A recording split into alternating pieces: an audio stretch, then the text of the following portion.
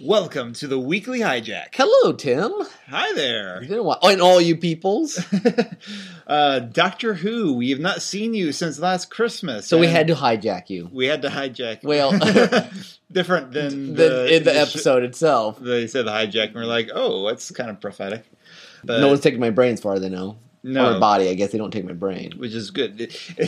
Actually, considering this is the most recent episode since the last Christmas special, it did seem fitting how much they refer to it. Because, like, I remember that brain thing was in the last one, and of course, and we had that bald guy. I watched last year's special with my family a few weeks ago, so that's why it was a little more fresh in my mind. Okay. Well, the brain things were in it? Yeah. Oh, really? Yeah, it was in the restaurant spaceship thing that they were at with all the like evil people. They're obviously setting it up because they have a unit person at the end of this. Oh, still that's with true. It. So it's going to be an ongoing thing apparently. So, anyways, this is the return of Dr. Mysterio. Yes, I don't think we had introduced it officially. I guess not. And this was a superhero themed episode. This was a lot of fun. It was. Well, I remember thinking this too about the last year's Christmas special, that it felt almost like a Matt Smith episode, and this one had some of those same vibes. Like, just zaniness.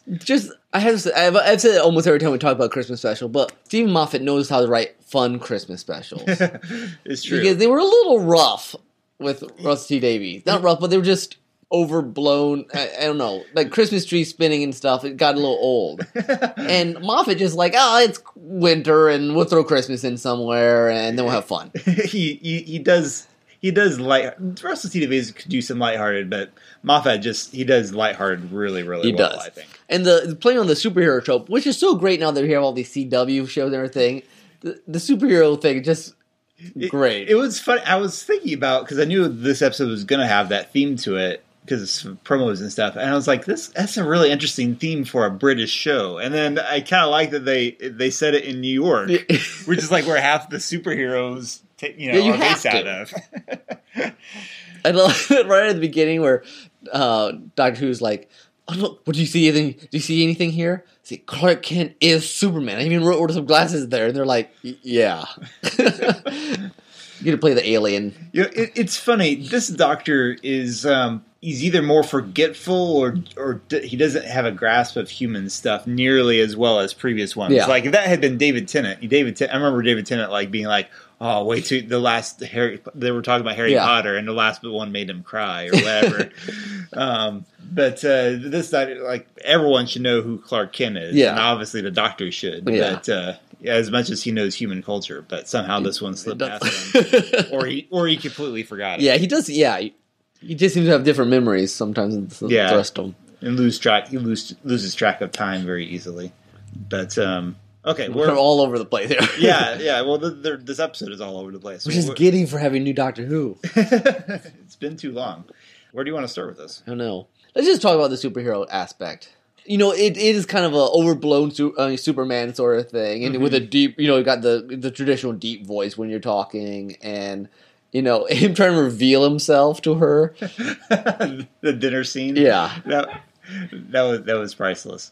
I know they definitely gave him all the Superman like tricks of the trade and then some. He had some sort of pyro thing apparently. It's like he just fingers and he could crack windows, and you can tell they weren't worried about trying to balance him out with like any other superheroes around. It was like he just did. Yeah, he's got it all. And Lucy's very, she's like, no, okay, I'm jumping all over the place, but Lucy interrogating the Doctor with that. The squeak toy? The squeak toy? That was the most bizarre, funny scene I'd seen in a while. Part of me's like, what's going on? The other part of me's like, this is genius. Where do you even come up with that kind of idea? And I love, he's like, well, obviously not done with most people because normally just tune you out, and then they're having the whole discussion like, some things are just too stupid to try to explain because they're there, So did we ever? You had mentioned at some point during the episode we didn't seem to get resolution of the time. Yeah, I was surprised by that paradox, whatever he was trying to make at the beginning of the episode.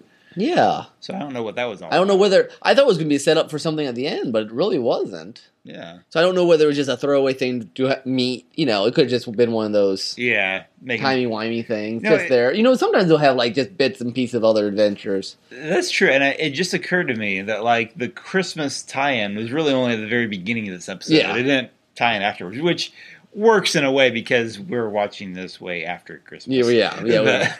Yeah, this was only lightly Christmas. Yeah, which is, that's fine. They've done it no dream crabs or anything. But fun characters all around.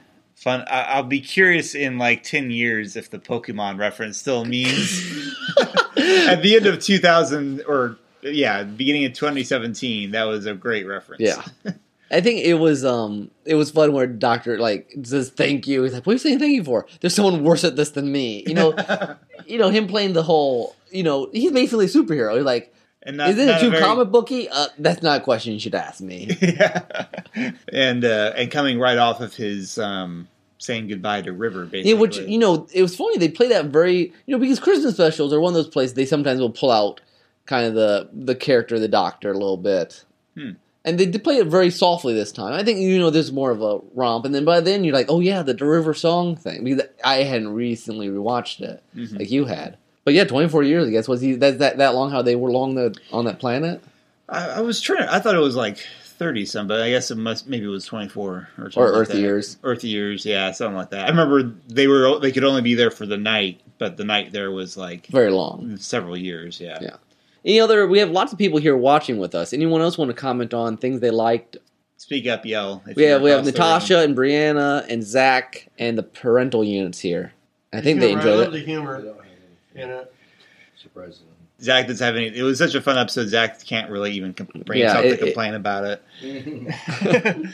There wasn't a lot to it. It's just fun. Yeah. And there's constantly joke. And one, they always show, we watch commercials, there's a lot of the behind the scenes. People are saying, as long as it kept exactly the words as what Moffat had, and it really was. It just flowed almost effortlessly. Lots of, you were just eating, I was just eating it up. It was funny, too, when in that interview thing, because I had wondered if they had actually gotten American actors or if they were all British. And at least Lucy was British in her interview. And then, after they saw that, then I was listening really closely to her American accents. I think I heard something slip through there. That sounded a little off. So it's, for as much as we like to impersonate British accents, it's quite fun to hear them try to go the other way. Yeah. So, derailed train here, but what's his name's English American accent in Doctor Strange? It's very interesting. Benedict Cumberbatch. Yeah. A lot of times you just didn't think about it, but first I'm not buying this Sherlock. You just hear him so often in that Sherlock. But you wouldn't want to cast anyone else in that. No, he was perfect. He was perfect for it. But that was very derailed. But yeah, I don't know that there's a whole lot of. I had to say, what's the sidekick's name? Oh, I don't remember, but he was fun. He was just great, and it looks like he's going to be in at least some of next season. And I'm glad you brought him up because I was glad that he wasn't just in the River Song episode. He was almost like a Tweedledum sort of incompetence. Here he especially toward the end of the episode, you could tell he had. There was a reason the Doctor brought him along. Yeah, and that was nice in that he had he's still a complete goofball, but he's trying to take care of the Doctor. Yeah, and he's got more smarts about him than his oddballness comes across sometimes. I ruled just wisely but fairly. Yeah, he was in Constantinople for a while. I love that who can do just random throwaway scenes like that. He just just there for no good reason, just because. One of the few shows that can do it. And I'll be curious to see. I'm really looking forward to when I think this show will be coming back in a few months here. I'd like to see the inside of the TARDIS again and see if it may just be my imagination, but I thought I saw a little bit more color this time. No, I could be wrong. But they always kind of tweak it between seasons. Yeah, a little bit. So I could see that, especially since he doesn't feel quite as and maybe again it's just these episodes. Yeah. But beginning Peter Capaldi, everything was much more desaturated. He was much gruffer and stuff. Now that we've had these much more lighthearted stuff, I'll be curious to see if they're kind of lightening up his next run with him. Even last season was much more. He was more loose than that first season. He was very gruff, very angry, Mm-hmm. and then he's slowly kind of become the more. Yeah, he's still grumpy, but he's like fun grumpy as opposed to like angry grumpy. Yeah, a little bit more. He's still. I think he's still his own doctor. He's not trying too much to be like some of the previous. No, he's not manic. But I think they've hit a good balance with them. I'll be curious. This next season is supposed to be Moffat's last. Oh, he'll be interesting because then the Broadchurch guy takes over. Oh, is that who's going to? Yeah, it's the guy which is weird. But Broadchurch is absurdly good but depressing. Yeah. Well, it will be an interesting new variation on the show, probably. It's a show that can be anything. I mean, it's one of the few shows. There was some I can't even remember that. I'm like, you can only say that on Doctor Who. Something about the universe and something. I don't know. It was funny. Yep. But, so, all right. Great. Well, I'm glad we could hijack this fun episode. Even though it's late. One last chance from the Peanut Gallery. Yeah, everyone's dead. All right. Well, stay tuned and listen to our other main podcast, Derailed Trains of Thought. On iTunes and blogs and Stitcher. And available at derailedtrainsofthought.blogspot.com. I guess that's it. And that is all for us. That's all we got. So, until next time, this is Tim. This is Nick. Bye.